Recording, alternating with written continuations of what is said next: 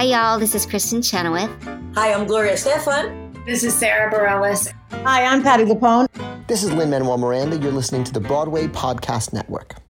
When you need mealtime inspiration, it's worth shopping Kroger, where you'll find over 30,000 mouth-watering choices that excite your inner foodie. And no matter what tasty choice you make, you'll enjoy our everyday low prices, plus extra ways to save, like digital coupons worth over $600 each week. You can also save up to $1 off per gallon at the pump with fuel points. More savings and more inspiring flavors make shopping Kroger worth it every time. Kroger, fresh for everyone. Fuel restrictions apply. Another day is here, and you're ready for it. What to wear? Check. Breakfast, lunch, and dinner? Check. Planning for what's next and how to save for it? That's where Bank of America can help. For your financial to-dos, Bank of America has experts ready to help get you closer to your goals. Get started at one of our local financial centers or 24/7 in our mobile banking app. Find a location near you at bankofamerica.com/talktous. What would you like the power to do? Mobile banking requires downloading the app and is only available for select devices. Message and data rates may apply. Bank of America N.A., member FDIC. Did I ever anticipate being in a show where we are tessering through time and space? No. And that's showbiz, kid.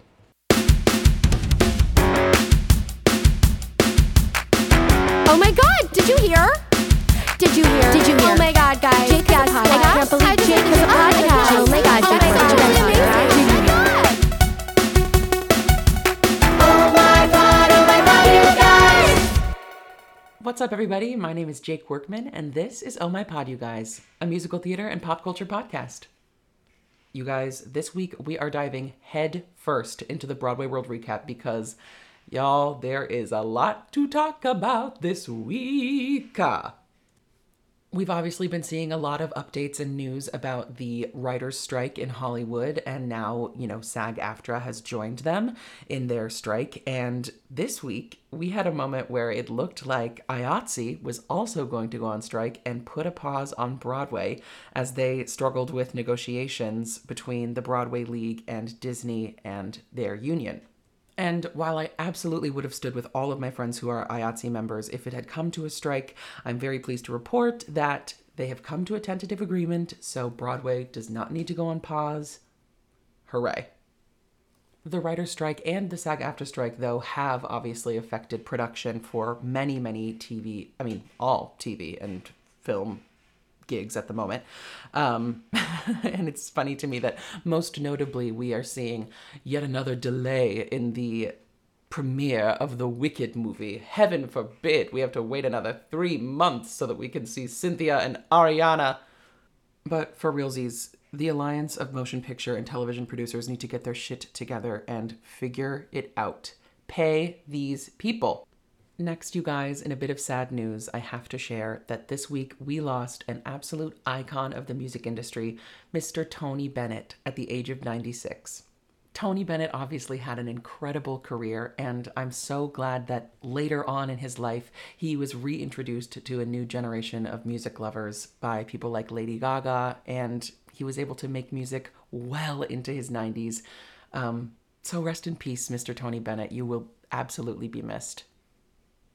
Next, you guys, it was just announced that the new musical How to Dance in Ohio is transferring to Broadway this fall. And I'm especially excited about this one because my new pal, Mr. Martin Sola, is going to be in the show, and he is here working on Wrinkle in Time with me at the New York Stage and Film Festival.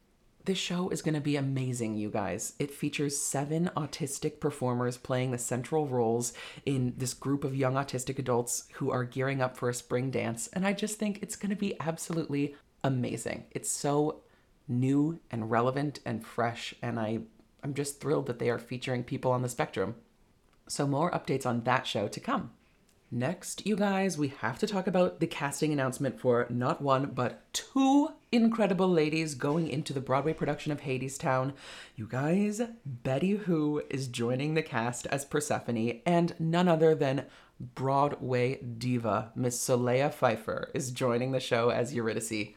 Y'all, this show is so beautiful, but the fact that they are going to take these 2 incredible performers and add them into this already existing just beautiful world, I cannot tell you how excited I am to run to the Walter Kerr and see the show again. And lastly, you guys, complete casting was announced for Stephen Sondheim's final musical, Here We Are, which is going to play at the Shed. The show is going to star Francois Batiste, David Hyde Pierce, Michaela Diamond, Amber Gray, and many more incredible artists. And I just can't even imagine how thrilled they all are to get to work on, a new piece of art, but also the last piece of art that this icon of the theater created. This lineup of performers is obviously amazing, so I cannot wait to hear it. I can't wait to see this show, and congrats to everybody involved. And you guys, this has been the Broadway World Recap. Oh my pod, you guys. I am so excited to welcome my next guest to the show. She is a Tony-nominated actress, a new mother, and an absolute dream of a person. Please welcome Miss Kenita Miller. Jake. Oh. Yeah, thanks for having me. Oh my God. Thanks for asking me to be here with you. Absolutely. Can you tell the listeners where you're calling from? I am calling from Poughkeepsie, New York right now, Marist College. We are at the New York Stage and Film Festival right now. We're both performing in it. And he has now got another extended family member who he will not be able to get rid of. So, yes. And yes. I would never want to leave you. Well, thank you so much for being here. I am so excited to talk to you. But first, I'd love to hear how you got involved with the New York Stage and Film Festival. That's how we got to meet, and I'm so grateful that we did. And we are working on this incredible piece of theater, A Wrinkle in Time, an adaptation of this book. And I was so lucky to have our fellow cast member, Mr. Ravi Hager, on the podcast as well. And so we got to talk about it. But what was your road to A Wrinkle in Time? Had you worked with any of the creatives, or did you have any affiliation with the story or anything like that? Yeah, no, I've never been a part of this project. I've been a big fan of the book as a younger person, and then also like when I was doing Once on This Island, one of my sisters in the show, she was introducing it to her son, and then we both kind of, got a kick off of that and reread it again. So it was kind of fresh in the ether for me. And Heather Christian and I had done this performance of a show called Parable of the Sower, and I fell in love with her as an actress and as a singer. And I'm kind of late to the game getting to know her as a composer, but she is like, she writes medicine, I think. She sure does. Medicine music. So I've been a fan, and so I think from my love, throwing my love up for that person. That kind of the synchronicity kind of lined up, and it brought me here. So I was kind of just, they reached out and said they were looking for this role, still trying to fill this one role, and I said, well, yes. When I saw her name and Lee, I have to say, Lee, I have been a big fan of her as a choreographer. So to now be in the room with her as a director just feels like, yes, Kismet again, and kind of throwing that in the universe, wanting to be in the room with some unicorns, and that's what I'm getting the opportunity to do. You being one of those unicorns. Please. Let's talk about this voice for a second. Let's throw it to you. Oh my God, you I'm are about to way Ursula. too kind. I'm about to Ursula your joint. Yeah, that throat. That throat is magic. It's magic. Well, that means so much coming from you, because you are just so incredible to watch and to listen to. And I'm so glad that we got to meet. I mean, I must say, this project was one that I didn't really know how it was going to go.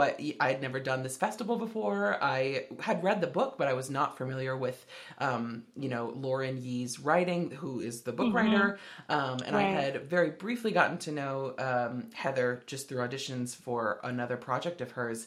But so to see it come to life so beautifully with, you and Katie Thompson and Katrina Lenk as the misses is so beautiful. And to be led by these incredible, brilliant women is so exciting and refreshing. It's like, I don't think I've ever been in a room that was so just empowered on a female energy level. It's really, really Yes. exciting. And it has offered just such beautiful insight into a story like this, and, you know, where the protagonist is a young woman. Yes. What have you felt about being led by, you know, Lee Sunday Evans and Heather Christian, and then having the book writer be Lauren Yee, all of these incredible women? How does that sort of inform your process, or how you would approach taking on a role like this? You know, I have to say something that I hate to use the word like a creative safe space, but that's what it is, you know. And the reason I feel like, you know, it just gets like tricky language, you know. I don't want to give I don't want to give any more power to triggers and, you know, all of that, you know, that source that we tend to live in. Um, Mm-hmm. but I have to say, I did notice that uh, the whole rehearsal process, I mean, from day one, the warmth in the room. Um, I think, you know, what do they say? Something is only as great as the head, or what it's being led by. And we have this kind of trinity of this three Athenas, I think I would Yeah, say, you know, absolutely. three Athenas, like three warriors. And you know, I think even though we do theater, we do need that leadership, because, and I say even though we do theater, it's like we have the job of like telling stories in costumes, but the deeper layer of that is we show reflections of humanity and reminders of ourselves. And so this piece, you know, Wrinkle in Time, kind of holding all of that substance, and these three women holding all of that substance, is just kind Absolutely. of is it's spoiling. It's spoiling, you know. And I hope that I'm being articulate, because it does make me very excited and um and I feel very passionate about supporting um especially more female directors, and Lauren Yee being an Asian woman, you know, and not being just stuck to writing stories about her experience, like, you know, about, I'm for it, and I want to be in the room with that, you know. Yes, Yeah. 100%. I have loved it so much, and I'm so grateful that you know, we all as this group get to sort of work on it together. And I even had a moment today in rehearsal when, you know, because it's a workshop, so we are getting new pages, things are being added, things are being cut, lots of things are thrown at us all the time. But today we had this beautiful moment where we had received new pages, and, you know, we were all like sort of flustered and putting things into our books. And then we finally reached a moment of like just lovely stillness where there was a scene being read, and it was just so beautiful. And I was like, wow, even in like the chaos and like, oh my gosh, I have to know where I'm going, I have to know what's coming up, like whatever, you know, trying to learn a new show, there are such beautiful moments that, you know, Lauren has created, and how she sort of puts it, she like lifts things from the original text of the book and adds them into this musical. It's just so exciting. So I'm so thrilled to be here. I can't Yeah. believe we get to do it together. Me, me too, Jake. You know, and I really would love to, like, it's a teaser, because it's such an epic piece that they've written, you know. You just wish you had more time to keep, you know, getting in your skin, you know, I know. especially that the music, you know, like that flying, is it Flying to Pinnacle? Yeah, Flying to the Pinnacle, yes. To the Pinnacle. Yeah. That one right there. Wait a minute. Like, Girl. it just it sweeps you up. It sweeps you up, you Yes. know. So yeah. Well, you touched on this a little bit, but I would love to hear your perspective on what it means to work on pieces that are much more about telling your own experience versus, Hmm. you know, a more like general whimsical story. Lauren Yee, being an Asian woman and writing this book for the show, you know, could have taken things in any which way, any direction. And we have a lovely a woman of Asian descent, Mia Pak, who is playing our lead character. But the story does not comment on the ethnicity of any of the characters. And I'd love to hear maybe your thoughts on the differences between telling a story like this and working on a show like The Color Purple, where it is about Blackness and how your Blackness is perceived by others and how you perceive your own Blackness. Like, how does that influence how you take on a role?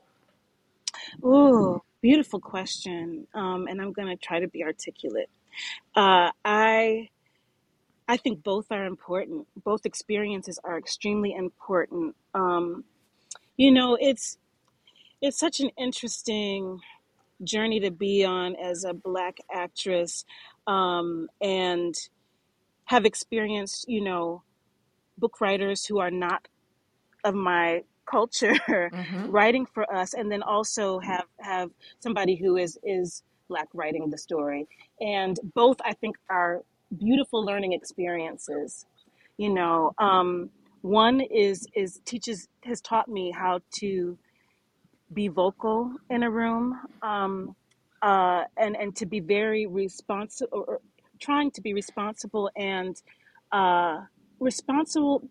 help the nurturing of the story that's being told through somebody else's perspective and their kind of interpretation. I feel like exercising one's voice in these spaces can be very daunting.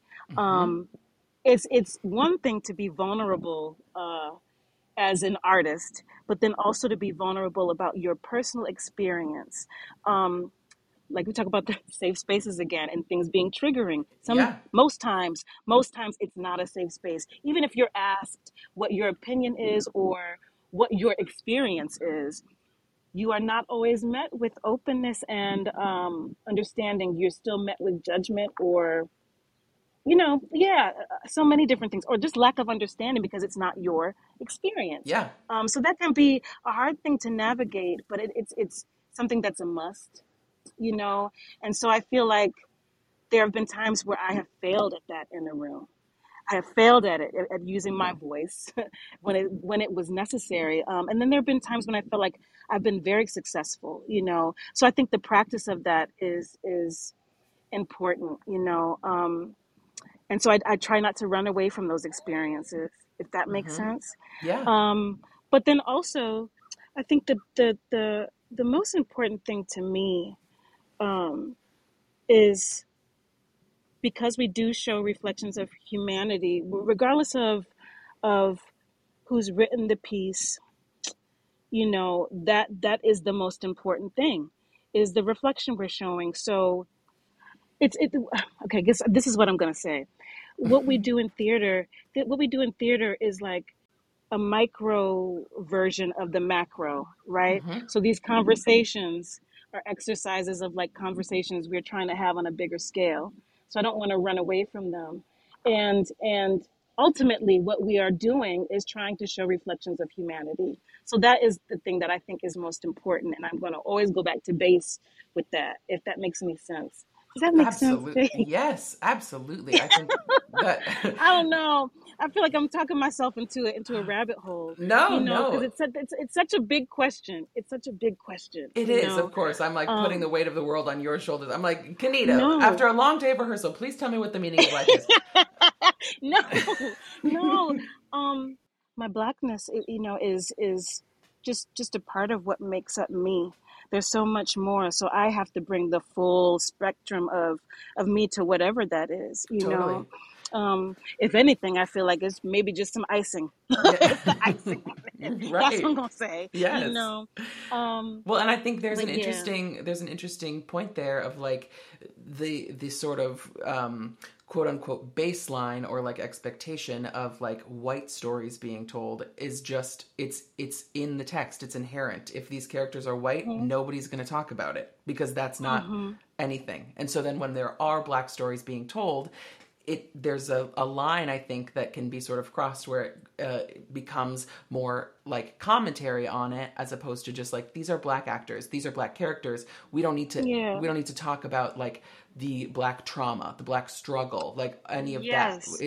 There's Yeah. so many more stories about Black people than just Right. that. The caricatures and like, the stereotypes. Yeah. Right. Yeah, and in that respect, I do feel like our voices in the room, even if the writer is not one of us, I think is important. Mm-hmm. But I feel like me personally, and I may get poo-pooed on this, but I do feel like everybody, if you have something that you want to get out and write, do it, but with that respect, yeah, have the voices of those who you're writing for in the room. A That's how I 100%. feel. Absolutely. Yeah.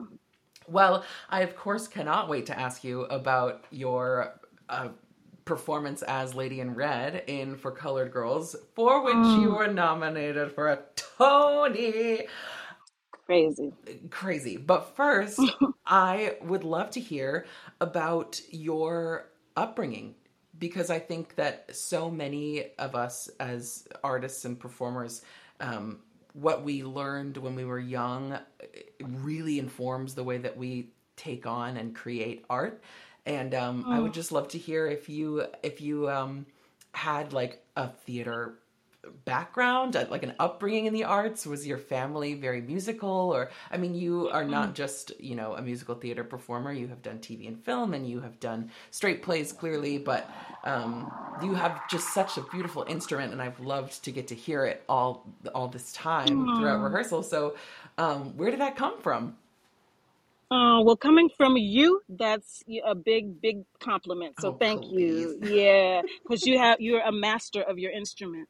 Um, Thank well, you. nobody is really musical. Well, that's not true. My dad like plays instruments. He was in a marching band, but there's no singers that I know of in my family. Nobody's was really involved in theater, so I got kind of introduced to theater later in high school. I mean, I did like dabbled in some show tunes and stuff, but as far as like jumping into my first show musical, that wasn't until high school. And I would say I guess a big part of my upbringing was the church, singing in church at like since I could speak.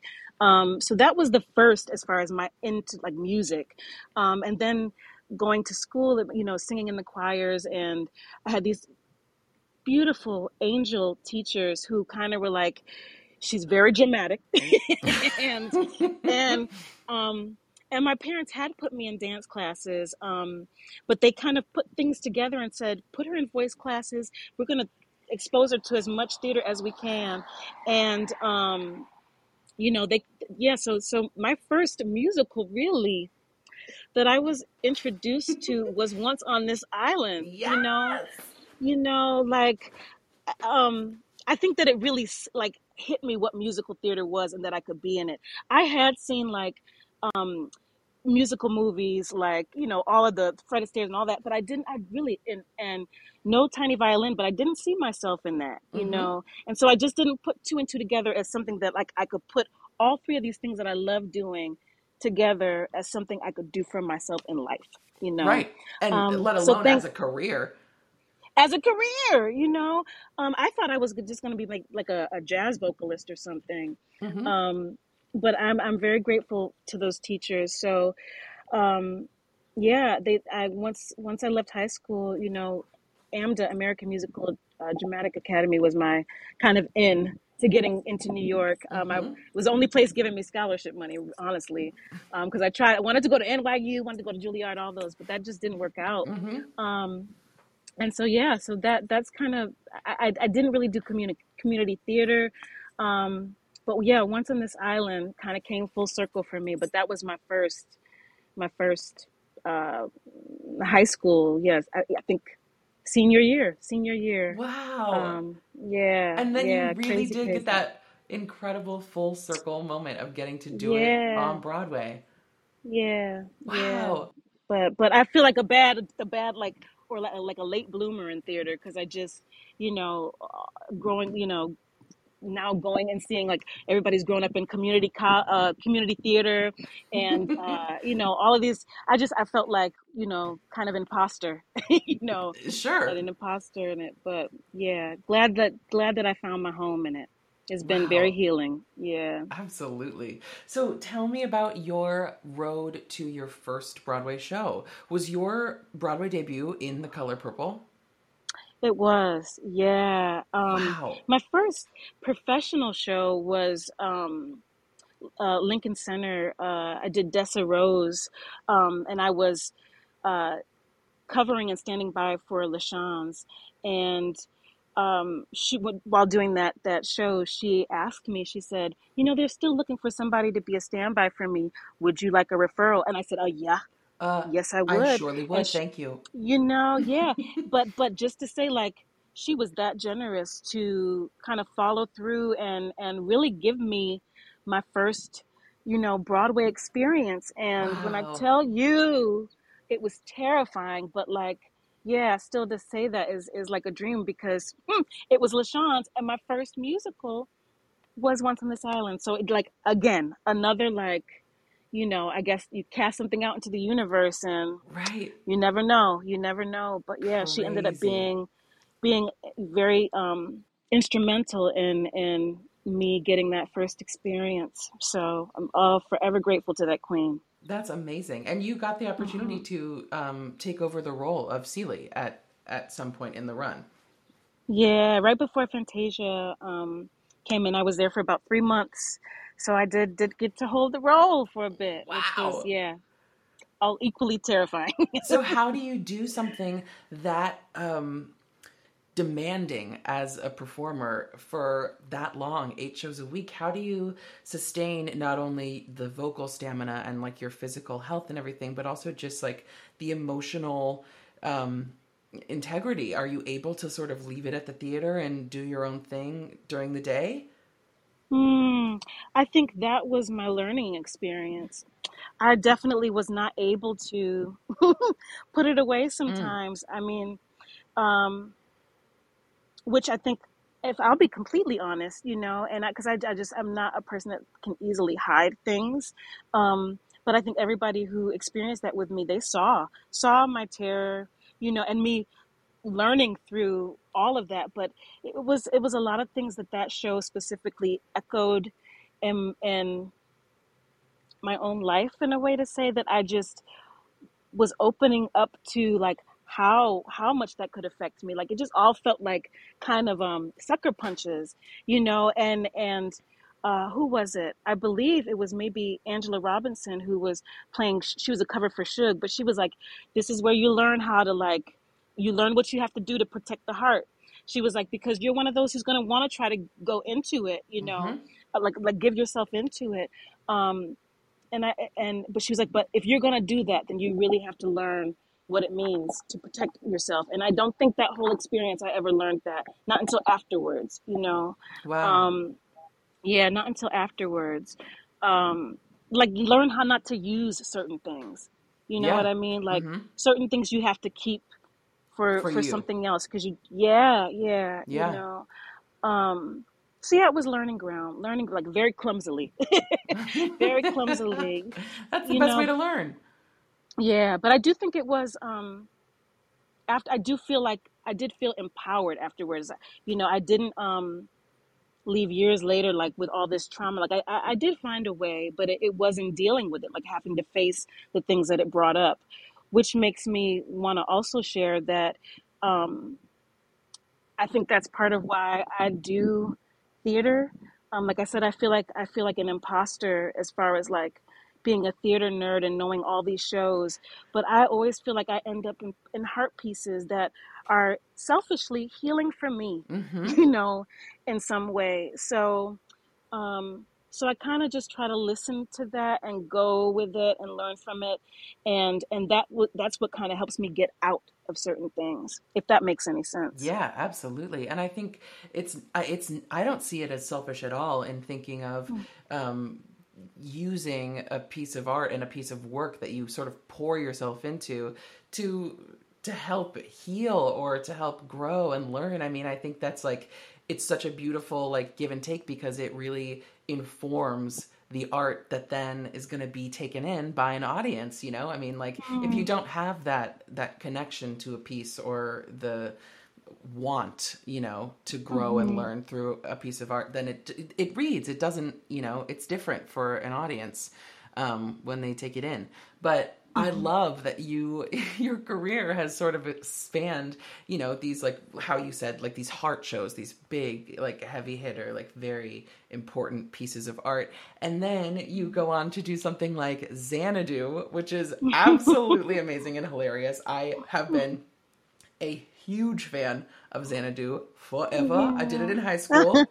Hey, Yes. who were you? I was Terpsichore, Muse of Dance. I knew you were gonna say that.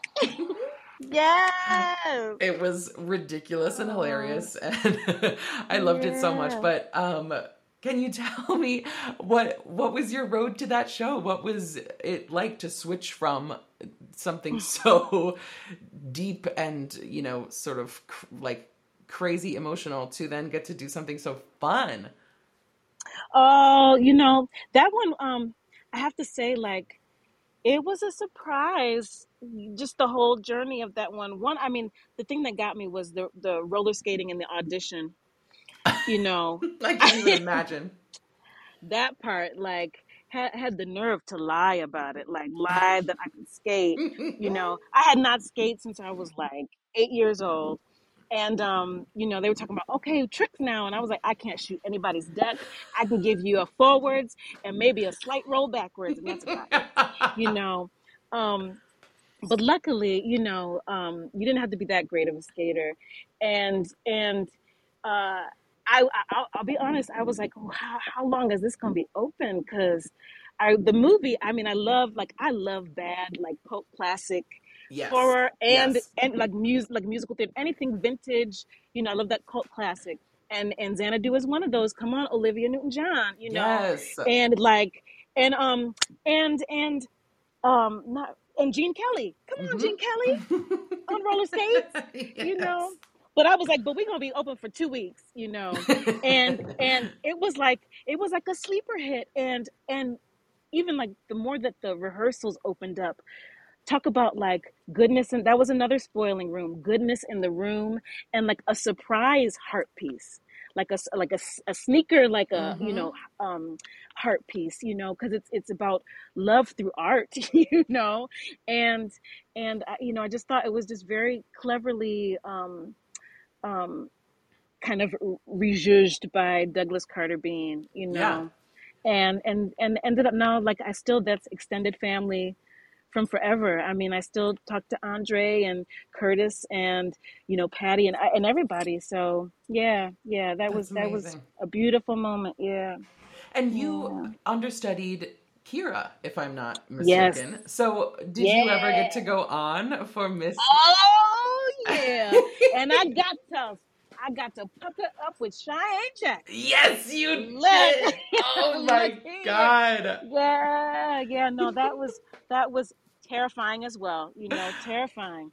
You know, it's one thing to be like an understudy and like be just thrown on, you know, but then to do it on roller skates, and you just have to do that one time because Kira skates the whole show, Right? And you don't get to practice that joint, you know, not like that. So that was like, yeah, just and riding unicorns, but it was awful. It was awesome. It was awesome. I got to go on twice, you know, and that's another one. It was like, you know, I feel like they were setting a precedent that doesn't get really spoken about, as far as, you know, they had a mural spray painted on, and there is this you know, blonde-haired, blue-eyed woman, you know, playing Kira, Right. And that day somebody blonde-haired and blue-eyed did not pop out of that, you know.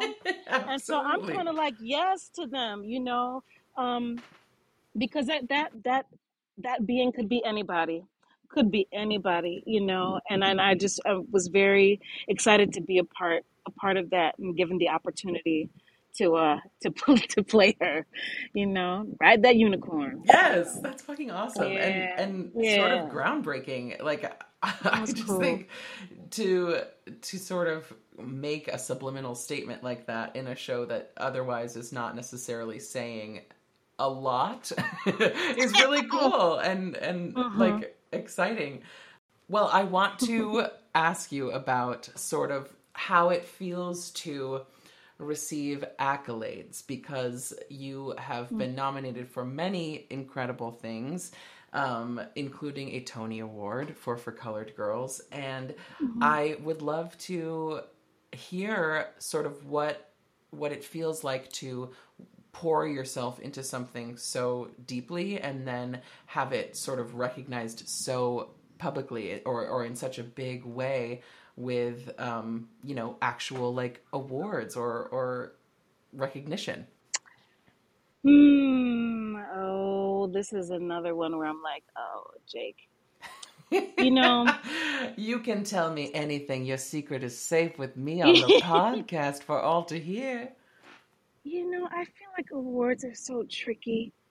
You want that thing so damn bad. You want it so bad. You fight for it so hard, you know. And I don't want to sound ungrateful. I think that's the thing. Yeah. Because it is like ultimately it's recognition for hopefully it's recognition for your work and it's not politics Right. because that is a thing, Sure you is. know. And I'm not one who plays those games well, I try to do the social media thing. I try to, do all that stuff, but I feel like it can be all of the things, the accolades, awards, all of those things can be a little disillusioning um and I really enjoy the challenge of the craft. And if those nominations were really about the craft and not feeling some quotient or like, if it's really about the craft, then like my heart is overjoyed and that feels good. But then there's also like the dark side of it that feels like you have to then keep up this appearance of, oh, then like after you're nominated, I have to see you in like, I better see you in a movie Right. immediately. I Right. better see you in all these, so what you doing? That question becomes Uh-huh. so heavy, So what's next you for you? know? Yeah. Yeah, And that's some bullshit. it becomes a little bit like more extra than it already was.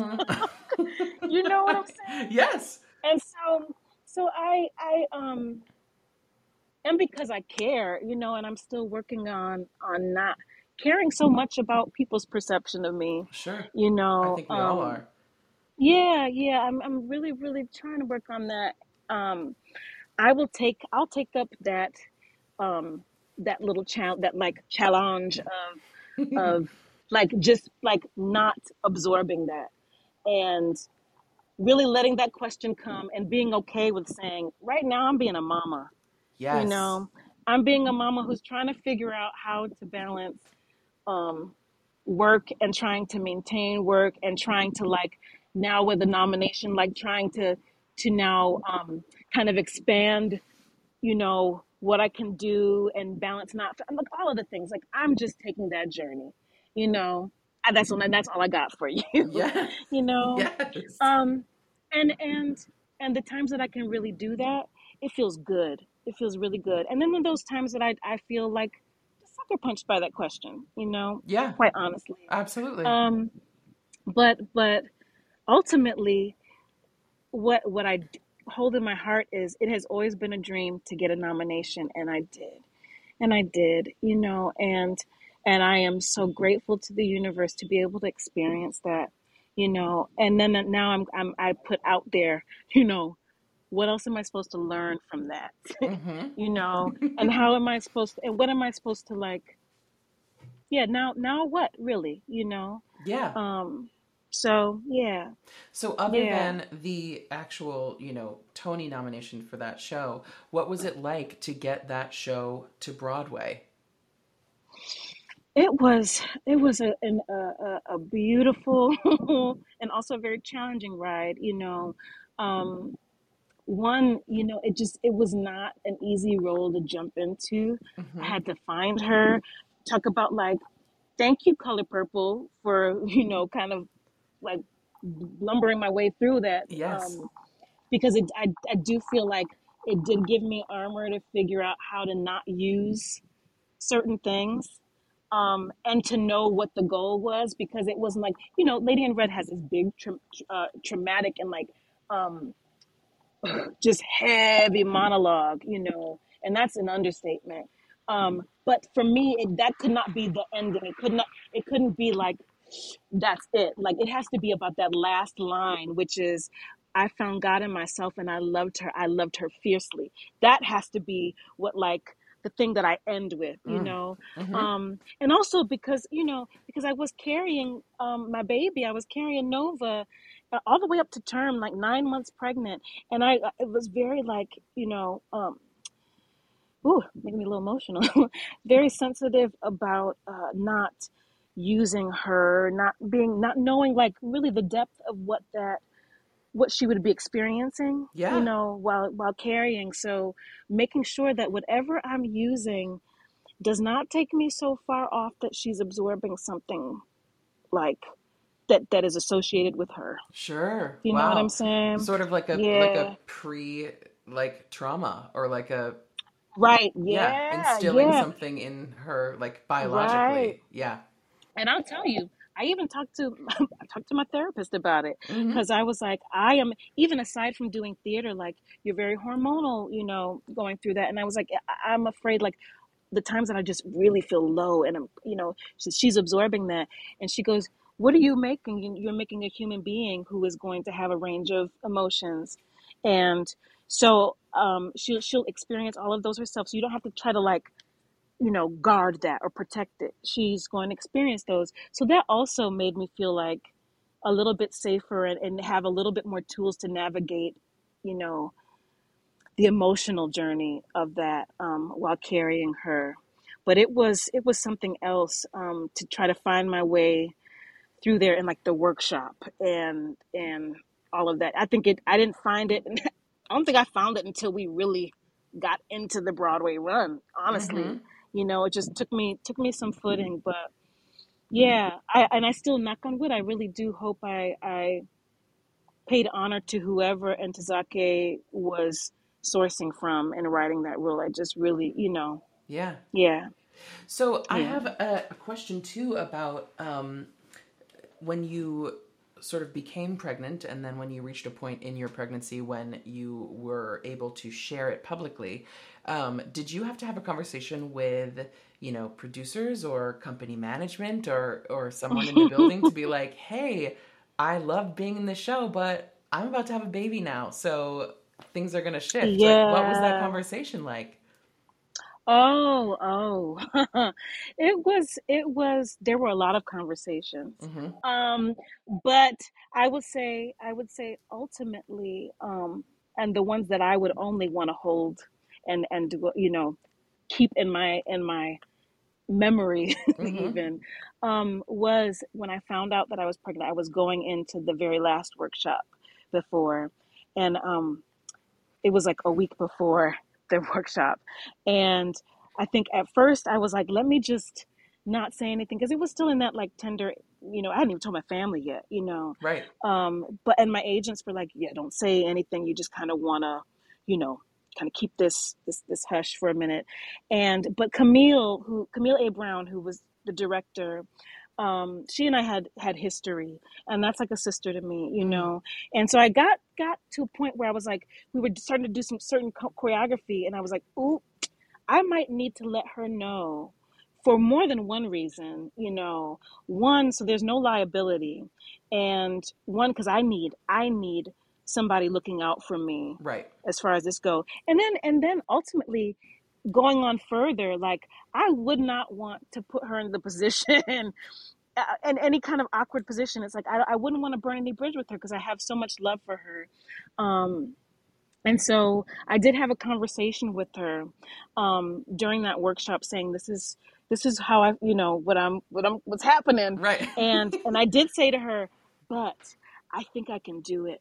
I said, I think I can do it. I think there is one, like, physically a safe way. And I said, only if my doctors say. And I was like, so just hear me out, Mm-hmm. because she was immediately like, well, not immediately like no, but I don't think it was like an immediate thought for her to be like, let's let's do it. What do you Let's feel do like it. about doing it? I think she Right. was like, oh, you're gonna want to take that time. Mm-hmm. But I was like, I think this could be one. I've always wanted, like, I wanted to be pregnant for so long, but I've also wanted to be pregnant and still be a creative. So I was like, I'm just thinking like what this could mean, on so many levels. And so we had many conversations, like with her, my doctors, and then the producers, and then everybody, and then like just to make sure that this is something that is really a safe thing to do. Yeah. And and even personally, I kind of always kind of had this like, should I, you know, and I ultimately put up in the universe, if this is not supposed to be, then stop it. If there's anything that's not safe about it, Mm-hmm. then just don't let me go forward with it. But if there is something that should come out of this, that could be empowering for on so many levels, and just door opening, and to be able to celebrate a pregnant body, like the Yes, way that we all got here, absolutely. and because usually it's like you're trying to mask Of and not course. show, because women, pregnant women, Audra, come on, Audra's done it. you know Look, was kicking her face 6 months pregnant, Exactly. but the character was not pregnant, so had Mm-hmm. to mask it. So to be able to celebrate it, I think was just yeah, I'll be proud, and it's like groundbreaking, I think, Yeah, it really and is. and then to see like 76 had a pregnant woman that they Mm-hmm. were not trying to hide, and then I Right. think some others, and I'm like, yeah, because we also need to work. Like, it wasn't like out of, ooh, just let us do this spectacle. It's like, no, mama needs to work, like the baby's coming. I need some money, Mama needs a job. Right. exactly. Right. So Yes. so Wow, that yeah, is so it so was I was fascinating. yeah, so kudos to Camille A. Brown for like being courageous and brave, and also like for standing by me, And I and mean, this, not yeah, for nothing, kudos to you for taking it yeah, on so beautifully. Obviously, like all the accolades and everything came and went, and like you then got, I would say, is like the best gift ever out of it, which is your mm, beautiful daughter. What is it like yeah. now to perform as a mom? Has it changed the way that you have taken things on?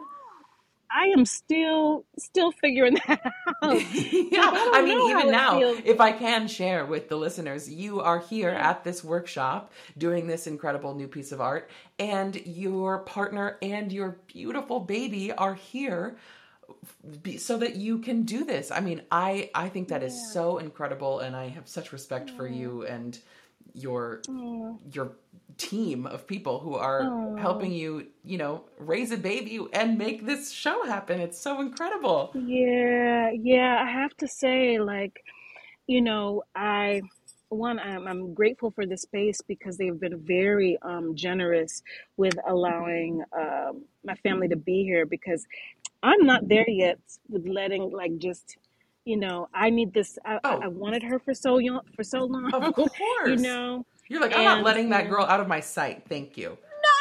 no. No, I love my baby. I love my time.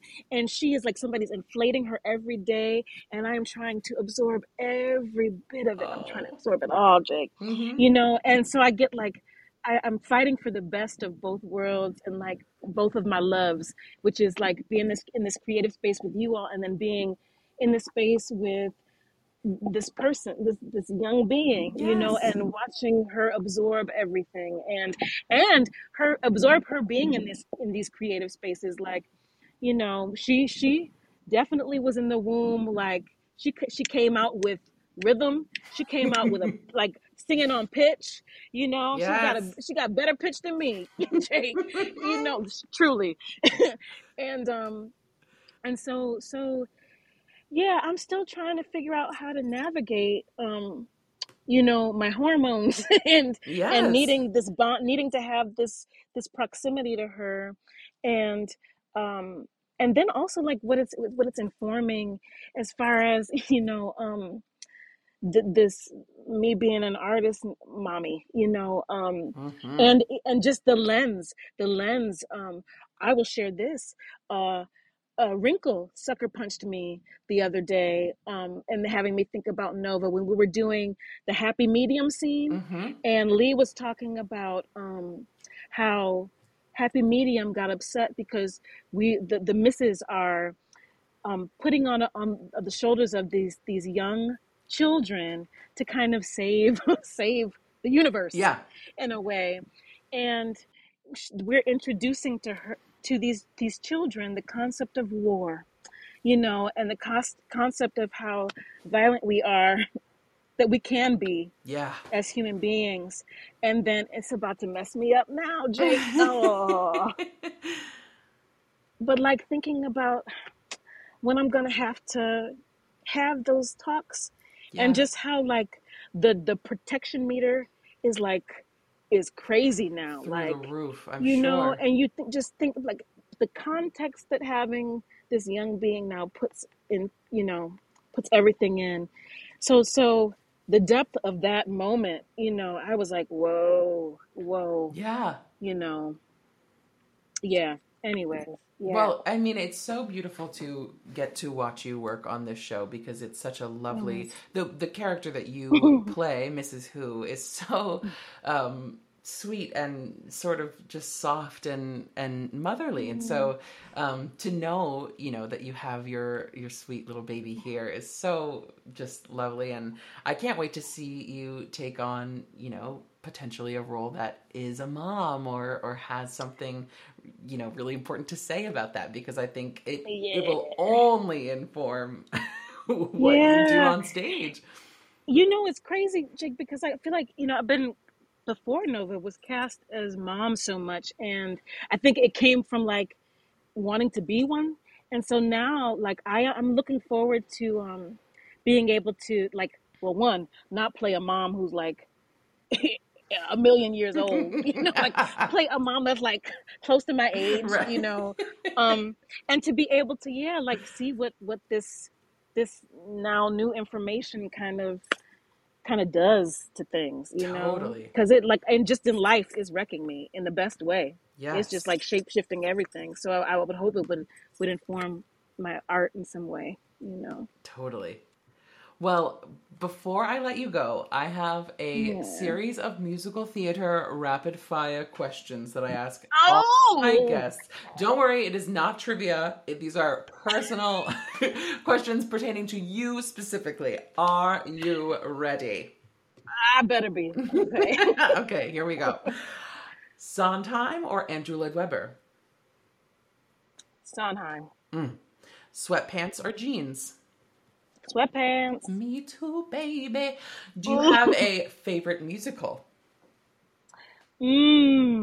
Oh. I have a few, but I would say the one that's like popped out right now is Fela.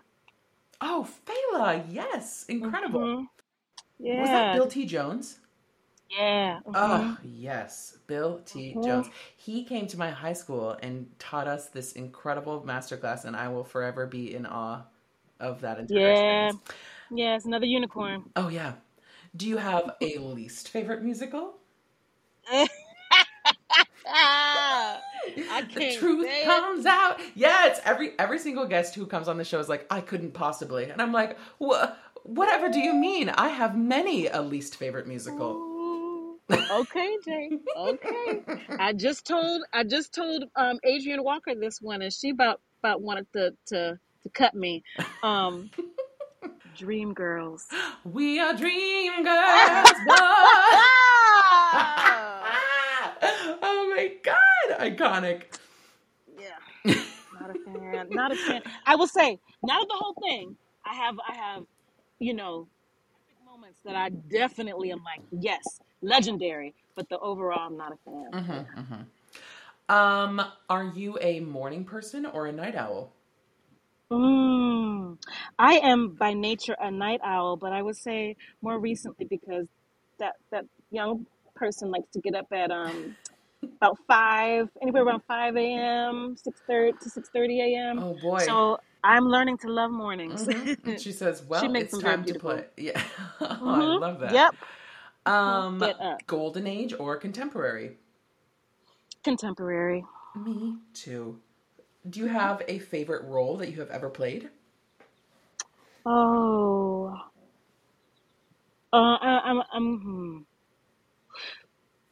Uh, yes, I'm gonna say it was a mail order bride with a really, really big booty.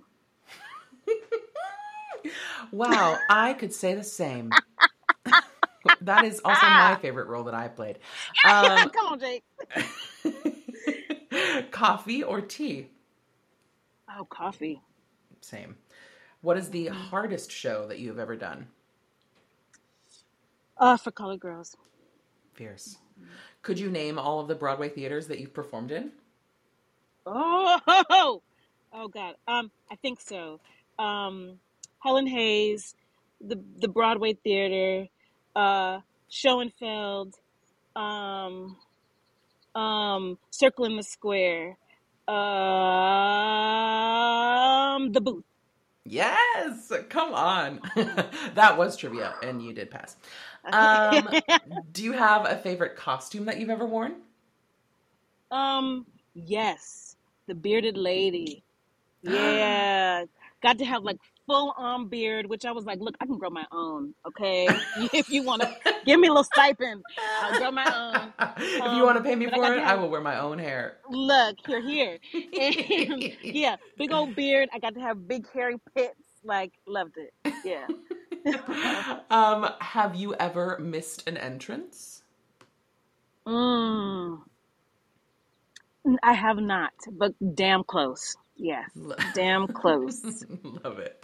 Damn close a few times. Yeah, one too many to Yeah. for comfort. Do you have a dream role? Yes. I want to play Eartha Kitt.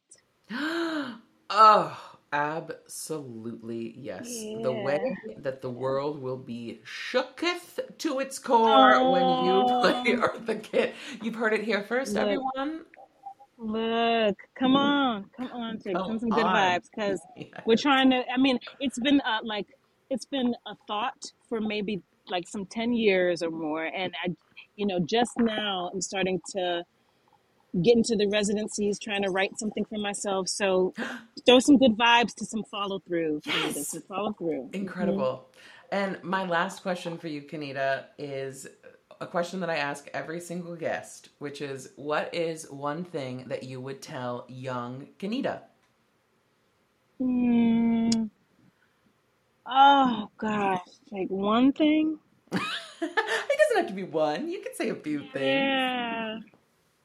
I would say you're beautiful. All the things. You're beautiful.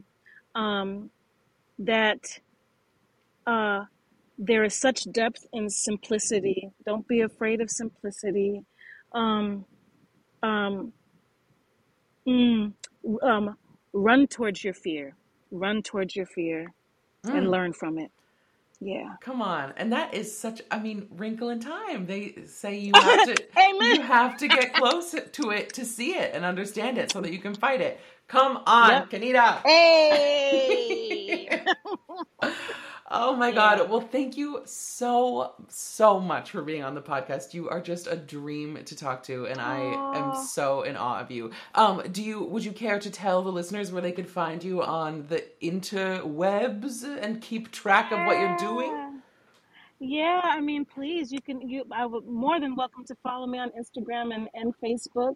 And I am trying to be better about sharing,